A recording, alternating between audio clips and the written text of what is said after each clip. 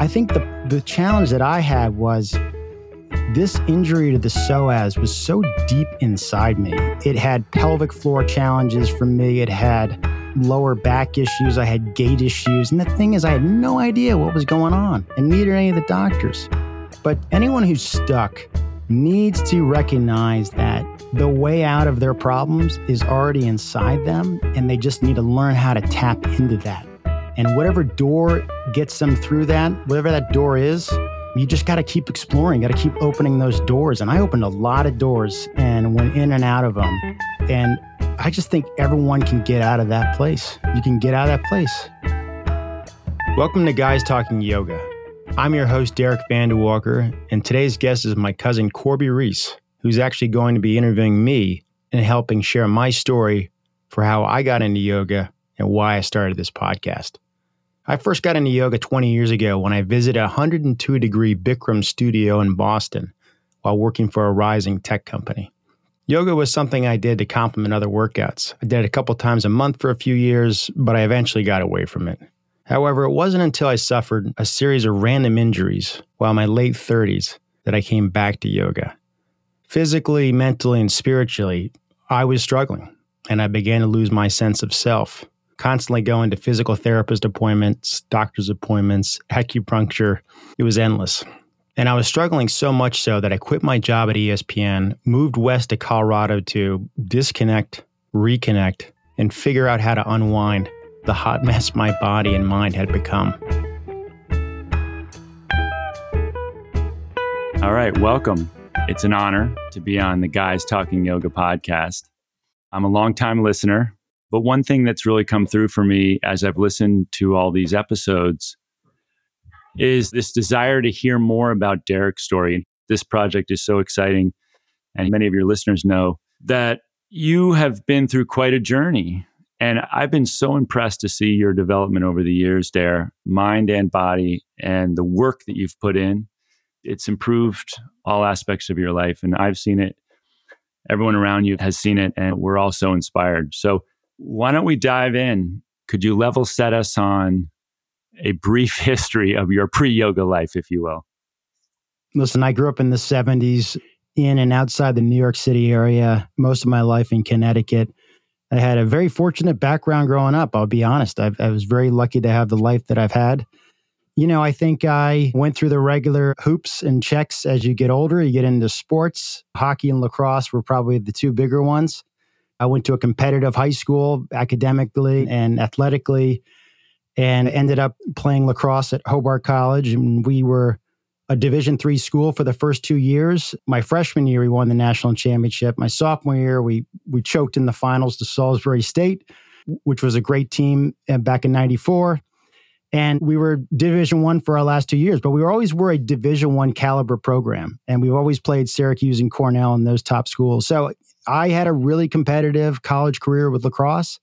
I ended up playing club lacrosse all over the country with some top players and programs, and I really loved the game. Along the way, I always kept in touch with hockey, and I love playing men's pickup hockey, and I've been doing that for years. I got into teaching not long after college at the Avon Old Farm School in Connecticut. Absolutely loved it. It was a fantastic experience. And I've had a great professional career. I've worked in media and advertising and technology. And I've just had a very lucky life. I've really enjoyed it. And I remember really wanting to be a teacher or to try teaching at a prep school after college. And I wanted to try that out so I wouldn't have necessarily a midlife crisis in my 30s because I had never tried teaching. So I had gone into teaching to try to, explore that interest. And after I kind of satiated that interest, I said, okay, I'm going to go do some other things and I can always come back into teaching. Well, right when my corporate career seemed like it was going great, I had a major setback with my body. And the point I'm making is that you can always make grand plans to try to avoid suffering in life. You just do all the right things. And all of a sudden, out of the blue, something happens and it just shifts your world. And for me, without getting too far into all the details and going down that rabbit hole explaining it, but I had a unique back and hip injury that was sort of self-inflicted and also sort of a calf injury on the same time. And it all was sort of related to overstretching. You talked about your athletic career, which I thought was important to set this up. I think of you as a very elite college athlete, certainly achieving heights greater than any of us cousins did in the college sport arena. But you continued your athletics. I know you do men's hockey and things like that beyond college. Am I right about that? Yeah, I mean, I continue to play club level lacrosse after college. I don't play in lacrosse anymore at this point, although I have a couple of good buddies who want me to join the 50 and over group at Lake Placid next summer. But lacrosse I've given up because it's too hard on the body. But hockey I still play. I still play every Saturday in hockey, great pickup league. I do an annual pond hockey gathering with a bunch of guys. But I think I've realized that there's certain things that I don't do anymore. Before you got into yoga, did you do any sort of body maintenance, taking care of your body, stretching, or did you not really think about that? I always did a little stretching, but it was usually after I've warmed up. And a lot of my later injuries were because I wasn't aware of my body. I didn't realize that I hadn't learned how to understand, what's the right amount of stretch or whatever you're doing, your body needs. But to answer your question, listen, I liked lifting weights, running, a little bit biking. I was active, but I never was into things like yoga. I did stretching when I was warm. I had my perfunctory stretch before the hockey skate or for lacrosse or afterwards. But I don't think I had a clue about the stuff that I've learned over the last 10 years. And so when you started having injury problems, do you think those were all physical or was there a mental element to it?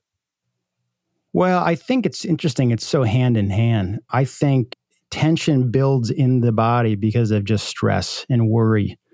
And I think when you have any kind of trauma, whether it's something acute or whether it's something that's just chronic over time, I think your body begins to tighten up and get tighter. And when your body is tight, when your nervous system is sort of kind of hypervigilant, I think you're very prone to injury. I think you're prone to injury and not paying attention to what you're doing.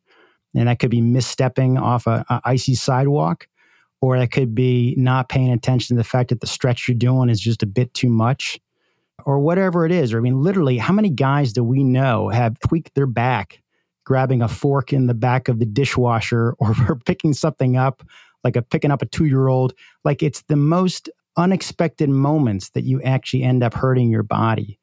But I do think it becomes somewhat psychosomatic in the fact that your tension and stress manifests in the body in a certain way. And I think when you have an actual acute injury, and I had a couple of them at the same time, which was further complicating, I think that injury starts to manifest in ways where it gets trapped in the mind.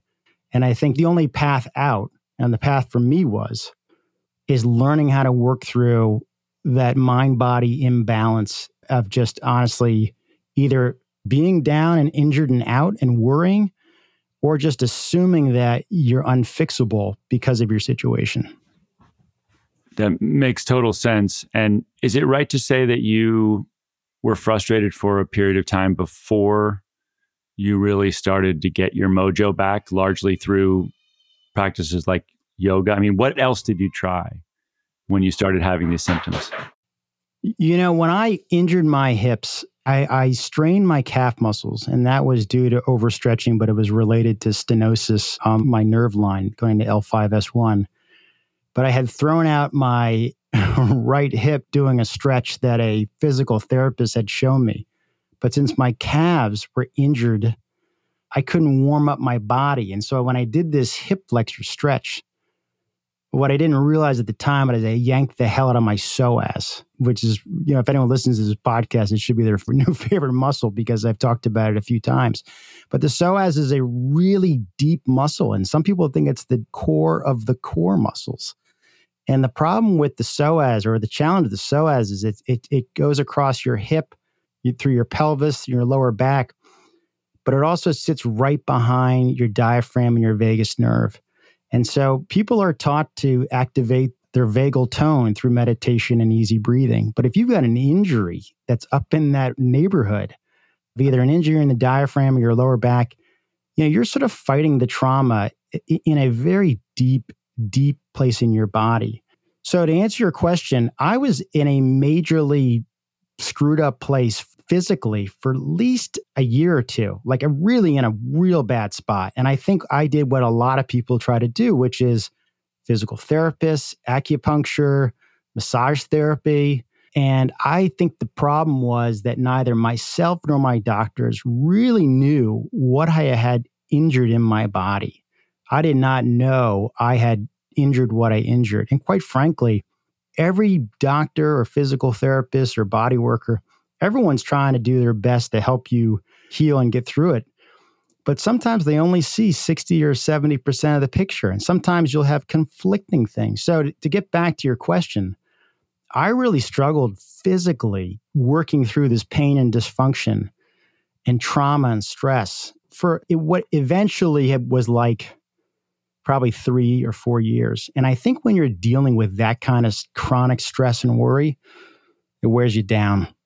I got very depressed. And I think when you get into that depressed place and you're super anxious and just consumed with your injuries, I think you lose a little sense of yourself. You start to kind of fade off from perhaps the person you were or thought you were or knew yourself to be. And for me, it was a long arc back. I just realized I'm going to be broke and miserable when I'm 60 by just depending on physical therapists and PTs to constantly tell me what I need to be doing or work in my body. I had to figure out a way to take care of myself. And for me, yoga seemed to be the most logical place to start exploring. First of all, let me just back up a second. Thank you for sharing that.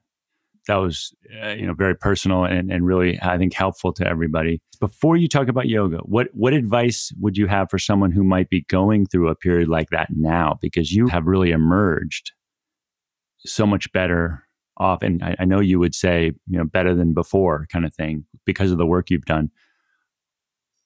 If someone's going through that kind of a experience right now, what advice would you have for them? Because you've been there and it was not a short period of time. It was a long period of time. It was not a short period of time. And pretty soon, as time progresses and you stay in that gutter, in that trough, I think you start to identify yourself as being that wounded, stuck person. And I think whether it's real or not, I think you start to assume others see you in that way. And then I think people start to lose their sense of self. So I think the first thing is that, there's a great quote by Joseph Campbell, and I've hit this a few times in the podcast. And I just find Joseph Campbell's work on the hero's journey being just absolutely fascinating, both because it just taps into mythology, but also its Jungian kind of approach to things. But he has this quote, he says, "The way out is the way in." And what I believe Joseph Campbell meant by that, which was the way out of your dilemma is already within you. And, for some people, that's probably going to look like traditional psychotherapy. For other people, that might be digging into religion. Others maybe more of mindfulness or Buddhism. I think the challenge that I had was this injury to the psoas was so deep inside me. It had pelvic floor challenges for me. It had lower back issues. I had gait issues. And the thing is, I had no idea what was going on, and neither any of the doctors. But to your point of your question, I think anyone who's stuck needs to recognize that the way out of their problems is already inside them, and they just need to learn how to tap into that. And whatever door gets them through that, whatever that door is, you just got to keep exploring, got to keep opening those doors. And I opened a lot of doors and went in and out of them. And I just think everyone can get out of that place. You can get out of that place. Wow. That's a great message. Again, I think your story is instructive, and I think it was important to level set on what brought you to your current practice and why you are such an evangelist for some of the work you talk about on your pod. So that's awesome. Where did you first hear about yoga, and who first introduced you? I probably had heard of yoga before, but the first time I was really introduced to it, I was working for a great tech company called Akamai Technologies. It was out in Cambridge, Mass. It was around 2000. It was right around the time of the dot-com boom. And Akamai was a super hot company, had just had a great IPO. And I joined those guys in the fall of 2000 as sort of a sales and account manager. And there was a couple of folks on the sales team said, "Hey, we're going to yoga. At the end of the day, do you want to go to yoga this afternoon? We're going at 5:30. And well, it turns out it was a Bikram yoga class. And the only advice I really got before heading off to the class, which was drink a lot of water and don't have a heavy lunch. So I had no idea. So I totally got absolutely beaten down in that Bikram class. Just totally wiped me out. But it felt really great. And so that was fall of 2000. That was over 20 years ago. And it was a bunch of my sales colleagues. One of the sales guys on the team had just gone through Bikram yoga training. He and his girlfriend were both Bikram yoga teachers. Bikram was just a huge thing back then. And that's how I first got into it. And I was doing Bikram yoga a couple times a month for a few years. And that was really the only yoga that I knew. And I was probably late 20s at that time. And sometime in my mid 30s, I stopped doing Bikram yoga because I just couldn't recover the electrolytes from sweating so bad in those classes. And I just said, I'm having headaches the next morning. This is not for me. And so I actually left yoga. In my mid 30s, I was like, I just can't do it. And I didn't know what else there was. So I just was like, all right, I'm not going to do yoga. As you reflect back, would you say that you understood right away how meaningful this practice was going to be for you? I think the real light bulb was very much a physical experience, which was, man, it's so great to stretch and hold these poses in 102 degrees and sweat like an absolute beast and get all of the impurities from Saturday night out of you. But that really was about just sweating it out and feeling good. I don't think I had a clue about some of the philosophical stuff. In fact, I know I didn't know much about the philosophical stuff. And I don't think there was anything spiritual or mental about it at that time. It was literally like, I'm going to Bikram for 90 minutes. I'm going to absolutely sweat my brains out. I'm going to be pounding water all night long. I'm going to feel great the next day as long as I hydrate. That experience then was very much a physical experience. So you gave it up. How long did you give it up for? I probably gave it up for about, 3 or 4 years. And I didn't know the other types of yoga. I didn't know what else really there was.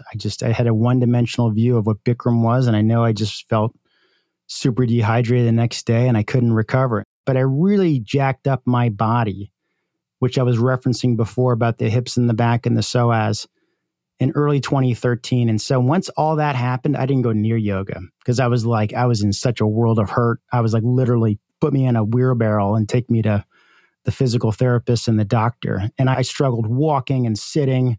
I remember lying on my back, reading contracts at Disney because I was in such pain, upside down, reading contracts. And so I don't think I could go into a yoga class at that point and have anything good that came out of it. So it wasn't until probably 2015, 2016 that I realized I can't be doing physical therapy and massage therapy and acupuncture forever. I got to figure this out. When did it sort of click for you that you were starting to get results? I think it was out in Denver in 2017. I started working with an Iyengar instructor out there. And for those of folks who don't know what Iyengar yoga is, Iyengar was a man who developed a style of yoga using props. Bolsters, blocks, ropes, chairs. And Iyengar yoga is a great approach to yoga if you have chronic injuries or acute injuries that are no longer call it massively inflamed, but it's there to support challenges with alignment. And it's a great way to build your confidence again and knowing your body, a place to explore in before you go into a flow vinyasa class. So that was 2017. And I realized, you know what? I've got this consulting lifestyle working in the cannabis industry. I had some time and flexibility. And I said, you know what, I'm going to get certified in yoga. I'm on the East Coast this fall. And I found this yoga studio in Union Square, New York, founded and led by a woman named Allison West. And our studio was all about focusing on yoga for back care, scoliosis, fusions, bulging discs, spondylolisthesis, sciatica, stuff like that. And so I knew that was a studio to go explore. So I said, I'm going to take Allison West's 200-hour teacher training program at that back care studio. And I'm going to start figuring out how to use yoga to help myself, because I would go into like a core power yoga class in Boulder or Denver, and there'd be some young instructor who's probably 25. And I'm like, I've got a spondylolisthesis at L5S1. I've got a hip thing. And they have no idea. Like, I can't assume that they know how to take care of me. So I had to figure out a way to take care of me and do that using yoga and slowly unwind this tangled fishing line that was my body. And so you sort of like just put the fishing rod down, enjoy being in the canoe, and just take your time with it. And that's kind of the approach I had when I went into Allison's yoga teacher training program. I was like, I'm just going to slowly start trying to figure out how to use yoga to help myself without making this worse. You mentioned Bikram and Iyengar and a couple different styles of yoga. What advice do you have for people who may be starting out or maybe don't understand all the different styles? It can get confusing, right? Try as many as you can, or try them until you find one you like, or how would you advise people to sort of sort out the different philosophies? Yeah, if you're somebody who has some injuries or you're a bit anxious about injuring your body more, I would go find a really good Iyengar yoga instructor. And you could probably Google or use Yelp and find somebody who's in the metro area. They're probably not out in the suburbs and they're probably not out in rural markets, but Iyengar yoga is a great place to explore if you've got injuries and you just don't want to hurt yourself, right? Or you can go to your typical yoga studio. You can ask them if they've got a slow flow, sort of vinyasa style yoga class or a class that's focused on alignment. And I think the biggest thing with beginners in classes is in studios is like, you just got to find the right teacher and class and style that works for you. And it's never going to be perfect.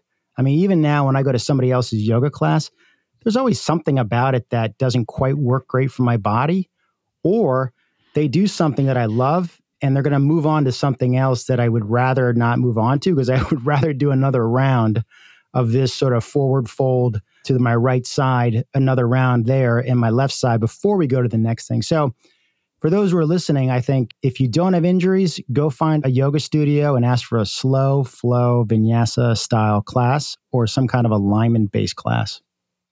I have not tried Iyengar, so you're inspiring me to go check it out. I've mainly done vinyasa and a little bit of Bikram. Where are you now? Where do we find you today on your journey to well-being? Yeah, listen, I've just come a long way. I know that in my heart because I've learned a lot about how to work through the tension in your body in a way that allows your body to open up. And I think the crazy thing about yoga, and by the way, you don't have to have the same problems that I had to enjoy the benefits of yoga, right? As my teacher, Allison West said, you don't have to have the problem to enjoy the solution. But I do think that everyone, and this is what I have felt, is that the more you do yoga, the more you know your body. The more you know your body, the more you know what you need to do when you're in a yoga class or doing yoga or really doing any type of movement. And that could be hitting a tennis ball, that could be swimming in the ocean. You just have a sense for what you need to be doing. And so you develop this sense of not just proprioception, but interoception. And so for me, that has helped me open up parts of my body, my hip, my lower back, where the more you do yoga, the more blood flow comes into these places. And it allows your nervous system to really connect into those former dead zones that were so tense and tight that you couldn't tap into. And now you've got a suppleness in there and you can actually work on those muscles and you can work on those fibers and you can work on creating a sense of awareness and tone. So I still have issues with my right hip. It's still a lot weaker than my left hip. I'm still a little lopsided.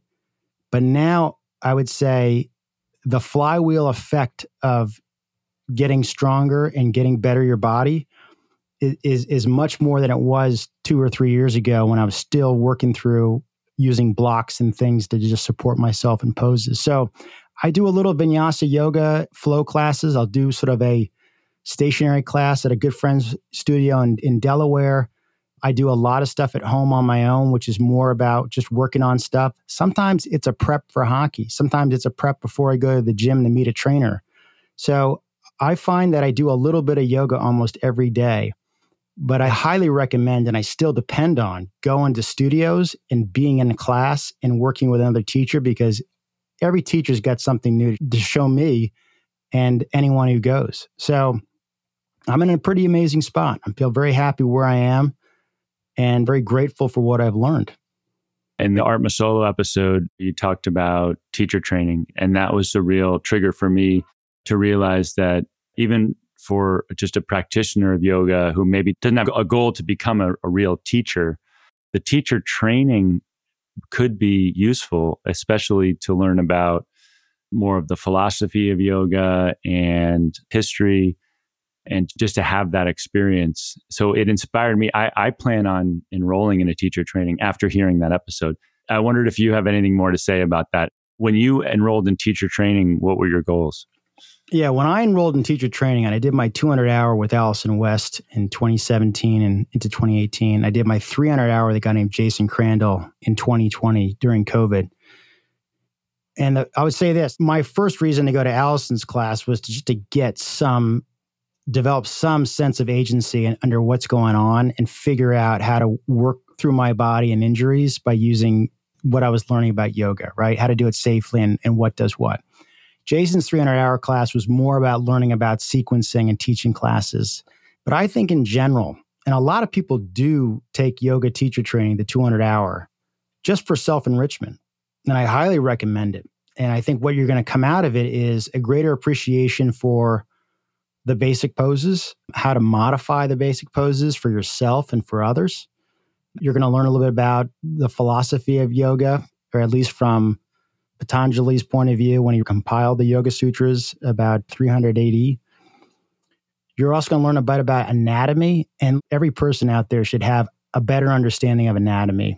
You know, which muscles are which and which do what and which work together. And so I highly recommend it. I think it's a great place to invest your time. It's also commitment. And I think for me, it really was trying to get a handle on my injuries. But as I've taken more yoga classes and more studies, it's really about learning more about what yoga can do and what is yoga. Just continually learning about what is yoga. I think one thing you said that really resonates with me is it's those of us who use our body that know our bodies best, right? And I think athletes in particular understand that. And yoga is part of that, right? Yoga is a full body experience. And in a way, it's a way to know your body, right? And to check in with all parts of your body, head to toe. And especially as we get older, it's important to use your body. To me, that's part of what yoga is using your body to know yourself better, right? And I would say using your body in different ways that your normal movement patterns from 9 to 5 or whatever it is. We do a lot of sitting. We do a lot of bending over. We do a lot of looking at our phones. So I think doing some of these asanas and postures in yoga keeps you moving, but also allows your joints to have different ranges and different levels of tension. And if you don't use it, you'll lose it. There's a fascinating thing I came across a while back. It was about cells need a certain amount of stress or they'll die. The cells also can't have too much stress or they'll die. And that could be a metaphor for life. You need a little bit of stress in your life, but not too much stress. Yoga is a great place to put a little stress on your body every day in a safe way. And, you know, maybe that yoga is not the highlight of your physical fitness of the day, but maybe it's a prep before you go out for that long bike ride or hike, and a prep to understand and know how you feel and know what's going on. Because I feel like guys our age, you know, we got a few injuries. You know, there's a little asymmetry in there. Sometimes it's good to kind of know what's going on and just kind of prime the nervous system before you do bigger movements. But I totally agree with you. You got to keep moving. It's good for the soul. It's good for the mind. It's good for the body. And, you know, at best, we got about 100-year lease on this thing, so we better take care of it. So I think something that everybody would love to hear who listens to this podcast is it's great to hear how yoga's been such a big part of your life, how you've found so much value in it. You're inspired to tell your story, talk to others about their story, and spread the gospel, if you will, of yoga. So much so that you decided to spend a good deal of your time starting this podcast. Can you tell us why you started this GTY podcast and what makes it different in your mind? It's a great question, Corby. I remember in 2019, I had gone into New York to hear a well-known yoga teacher who had just published a book talk about this book that he was publishing on yoga. It's a fantastic book. It's Eddie Stern's One Simple Thing. For people into yoga, Eddie Stern is a well-known name. And I absolutely love his book. I think his book, One Simple Thing, is one of the 3 books I'd recommend folks to purchase. Can we put it in the show notes? Yeah, we totally can. Yeah, absolutely. So Eddie Stern, who I was going in New York expecting to sit in a massive theater hearing him talk about his book. And when I went in and found the location of the talk, it was like on the 2nd floor of this funky little like Eastern arts bookstore. So it's the kind of bookstore you'd probably find on Pearl Street in Boulder. Anyhow, 2nd floor, there were probably like maybe 40 seats. And Eddie Stern was up there talking about his book. And I would have expected to be wall-to-wall people in there just because of how much I thought of Eddie Stern and how well his name is known in the yoga industry, right? And so when I say there were probably only 40 people there, it's not a knock on Eddie Stern. I think it's more about how still niche yoga is. And he was telling his story about how he grew up in New York in the 80s. And he was in the punks and he hung out at record stores. And he was like your quirky kind of artsy guy, probably not a jock. And in fact, he sort of said that in so many words. And he said in high school, he had an aversion to the preppy football and lacrosse players who listened to the Grateful Dead. And I was sitting there thinking like, I'm a deadhead lacrosse player. I guess I was the person that he thought was a dickhead back in high school. So what I recognized were 2 things. One, that the yoga is still very small. It's still very a niche kind of industry. A lot of people do yoga here and there, but like as an industry, as a place of being and all the things that I appreciate it still feels very small, right? So that's number one. The second thing was I was the only deadhead lacrosse player sitting in this room. In fact, I was the only guy who looked like me in the room. There was nobody who looked like they grew up in Connecticut and played lacrosse in high school and in college. And that was merely an observation. And so I thought, where are all the guys like me? Why aren't they into this stuff? Why aren't they doing this stuff? And so I was thinking about ways, how do you get guys to consider yoga? How do you get them into yoga? And the thought struck me that, guys don't do well when you tell them they have to do something. And if something's not sort of thought as being masculine or cool, most guys are not going to even consider it. But they will consider it when they see other guys who they admire or look up to, when they start doing something that didn't seem as cool. And you think about, I remember when the bro hug wasn't much of a thing years ago. And then all of a sudden, everyone's doing the bro hug. Like the handshake, it literally disappears. There's always somebody who has the balls and the guts to like do something. And then a couple of guys go, oh, he does that? He drives an electric car? It's kind of cool. So they start to slowly get into it. Like, sure, Brazilian Jiu-Jitsu, a lot of tough guys do. And so people want to be tough guys. So they also check out Brazilian Jiu-Jitsu, which looks awesome. But anyhow, so I had this feeling of how do you foster the awareness for yoga with men? And doing a podcast was not something that I thought that I really wanted to do. I did not have a desire to hear the sound of my own voice. I did not necessarily want to put myself out there in that way. But I was like, who else is doing this? Who else is trying to make an effort of sharing the stories of other guys to get them to pay attention? And that's what this is all about. It's short form. For the most part, 30, 40-minute conversations with guys, asking them to tell their story for how and where and when in their life they got into yoga, who helped them get to it, how it's helped them in their life, mentally, physically, spiritually, vocationally, and what is the advice they would give other men. And by the way, the podcast, we have had a woman before. We had an awesome woman named Chelsea Duke who came in early in the show and interviewed her about how she works with athletes at the University of Oregon. But really the show is about sharing guys' stories. So other guys say, you know what, I have back pain, or my career's hit the skids, or I'm finding stress, or whatever it is. I want to share those pain points and those opportunities and those successes so other guys consider yoga. How has it gone? And has it exceeded your expectations? Tell us about what you've learned. This has become a real passion project. It's a lot of time and effort in getting this thing off the ground. I think in the beginning, it was really about just getting out there and doing it and being like, is this even worth doing? Like, is this ridiculous or what? So I think getting it started was the hardest part.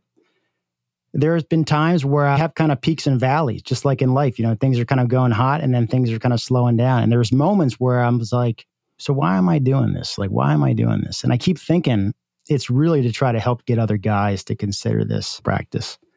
And so I think when you focus on the reason why you're doing something, on the benefit being more on other people than yourself, I think it gets you going. And so what I've enjoyed most about this podcast is talking to other guys about their yoga practice. I mean, I will admit it's nice to get a few likes or comments on Instagram, and it's nice to see followers grow. But I've had some awesome stories with guys who have served our country, folks who've been teachers in high schools, guys who are lawyers, doctors, cops. I mean, I've talked to a whole bunch of guys, and I really appreciate, number one, these guys sharing their stories for the same reason. They want to help other guys and help them to consider yoga. But anyhow, it's really great to meet guys who are in your tribe and mindset who just appreciate what yoga can do. And quite frankly, yoga is a very subjective thing. I couldn't define it for you or anyone else listening per se. You got to go and do it on your own. But I think what I've realized is that yoga is a great doorway into creating a lot of great habits on top of a yoga practice. And over time, I think everyone's going to be in a much better place. If someone's new to the pod and this is their first episode, do you have an historical episode that you would recommend as a starter that you particularly thought went well? I got to tell you, there's been a number of great conversations. I guess one of the things I would ask is, what are they looking for? What are they curious about? But I would say my conversation with Johnny Gillespie a year ago, Johnny was really great about connecting me with a whole bunch of other guys because Johnny, right out of the gates, knew what I was trying to do. And he connected me with a bucket of guys that I've interviewed. The other thing is I did a series with Warriors at Ease, a bunch of former military veterans who've gone and got certified through this yoga training program called Warriors at Ease. And I think there's just some great stories in there as well. I think there's a couple of guys who've shared stories about their challenges with alcohol, and they're quite open and honest with that, about how yoga can complement the 12 steps and being in recovery. And there's been a couple of guys who shared their stories as well. Art Masolo, a recent one. I mean, you introduced me to Art many years ago. Art just has a huge heart, and I was really impressed by his vulnerability and how open he was about his own challenges with depression. And his story is a great one. So I think it's hard to say what ones are the ones to go check out because I think they're all good in their own way. Some will probably resonate with others more, but I appreciate everyone's offering on this podcast. And I would say everyone should start from the beginning and listen to them all. One thing that I wanted to mention is that you've talked a lot about not being intimidated by yoga, and some guys thinking, oh boy, that's too hard or that's too intimidating for me, or they go into a class and everyone appears to be kind of expert.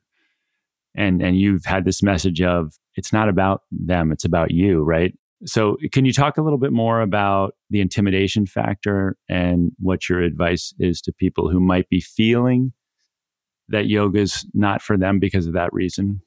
Yeah, I think it's very common, rather, for anyone who's starting yoga for the first time, man or woman.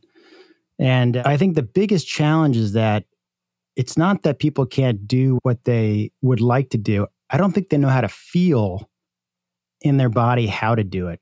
And so they think that just forcing themselves up into a position or just kind of, jumping into something or putting all their muscle into it is really not the way to go. I mean, I know you're a fantastic skier. I know you've got great technique. I mean, the good skier is just kind of, it's less effort on the legs when you're using great technique, especially over moguls and stuff. And I think yoga is like that. Like, don't fight the moguls by having to do all these heavy turns.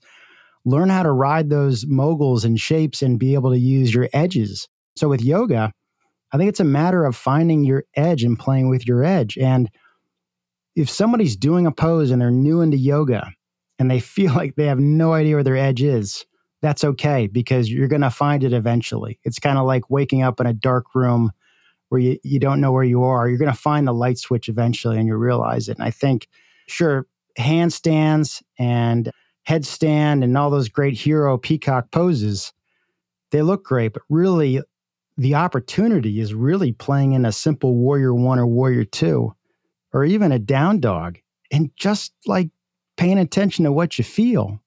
And if you're breathing too hard on any pose, you're not at the edge. You need to back off because you want to be able to breathe easy and just find the edge where your muscles start to shake, but you're still breathing easy, and then you just back off. And over time, if you continue to play that edge and pay attention, whatever the pose is, ultimately you might find yourself in a place where you're able to do a more complicated pose because you've gotten so good at paying attention to your body. You know when to shift the weight into your hands and when to shift into your hips, and you just learn to find that edge and play it. So, yeah, don't be intimidated. Everyone has to start somewhere. And enjoy the process. Focus more on the process and less on the results.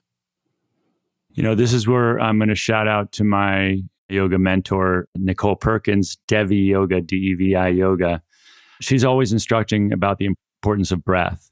And there's certain days, if you're not feeling it, or if there's a certain pose you're not feeling, just breathe. I mean, you could literally do an 1.5-hour class and just breathe. And you are doing yoga. Totally. Which is amazing. And if there's any message that I could give to people who are intimidated, you know, it's, can you breathe? Because that's all you need to start. Yeah. And in fact, yoga will teach you to breathe a lot better and use breath to tap in to parts of your mind and body that you maybe never have gotten to before. And that I always think about that. And she reminds us of that every class. You know, just breathing is doing yoga. Of course, it's great to work in poses too. But if you just did that, that really sets you up for your day. I love that. Jon Kabat-Zinn's got this line. He goes, as long as you're breathing, there's more right with you than wrong with you. He's like, if you're not breathing, we can't do much for you. So I love that. And I think that's what makes the portability of yoga so great, and the adaptability, which is you're sitting in heavy traffic and you're late or you're just stressed. Mm-hmm. You go find that Ujjayi breath or whatever breath work you're familiar with or want to do. And so you drop into that mindset. You're not lying on your back in Shavasana out in the mountains. You're just on I-95, breathing hard. It's like Road Warrior on both sides. You just got to find that breath. And any time in life where you feel like whether you're sitting on a tarmac and you're ready to deplane because you just flew 5 hours across the country, or you're standing in the checkout line, I agree. Finding that breath, that is the yoga practice. That's awesome. Well, I think that's a great place to wrap. And thank you for sharing your story. Thank you for creating this program. You know, like I said, I'm a huge fan. I have lots of friends and family who are huge fans. And speaking on behalf of all your listeners, we all appreciate what you're doing. You're helping a lot of people know that. I, for one, am a big believer that it's going to grow. So we really appreciate it. Yeah, Corb, listen, thank you for doing this. I appreciate the support you've had along the way in my own journey. I know you have your own practice and your own spiritual path, which is awesome. Just thank you again for wanting to help me share my story. It was my pleasure and my honor to be a little part of it, Dare. I appreciate it. Thank you, brother. Love you. Thank you, cuz. Love you too. Namaste. So one of the things I've come to appreciate most about my experience with yoga is how much you can learn from exploring this practice. Now, I won't lay it out here for you now, but I'll share this. There's a lot more beyond the impression of what you may consider yoga to be, and you won't truly know until you start exploring. And lastly, I never imagined it would take me this long to get where I am, but I am grateful for how my challenges over the past decade has introduced me to so many great people and taught me so many things, and most importantly, how it's brought me back to yoga and the idea for this podcast. Consider subscribing to this podcast and check us out on Instagram at GTY Podcast.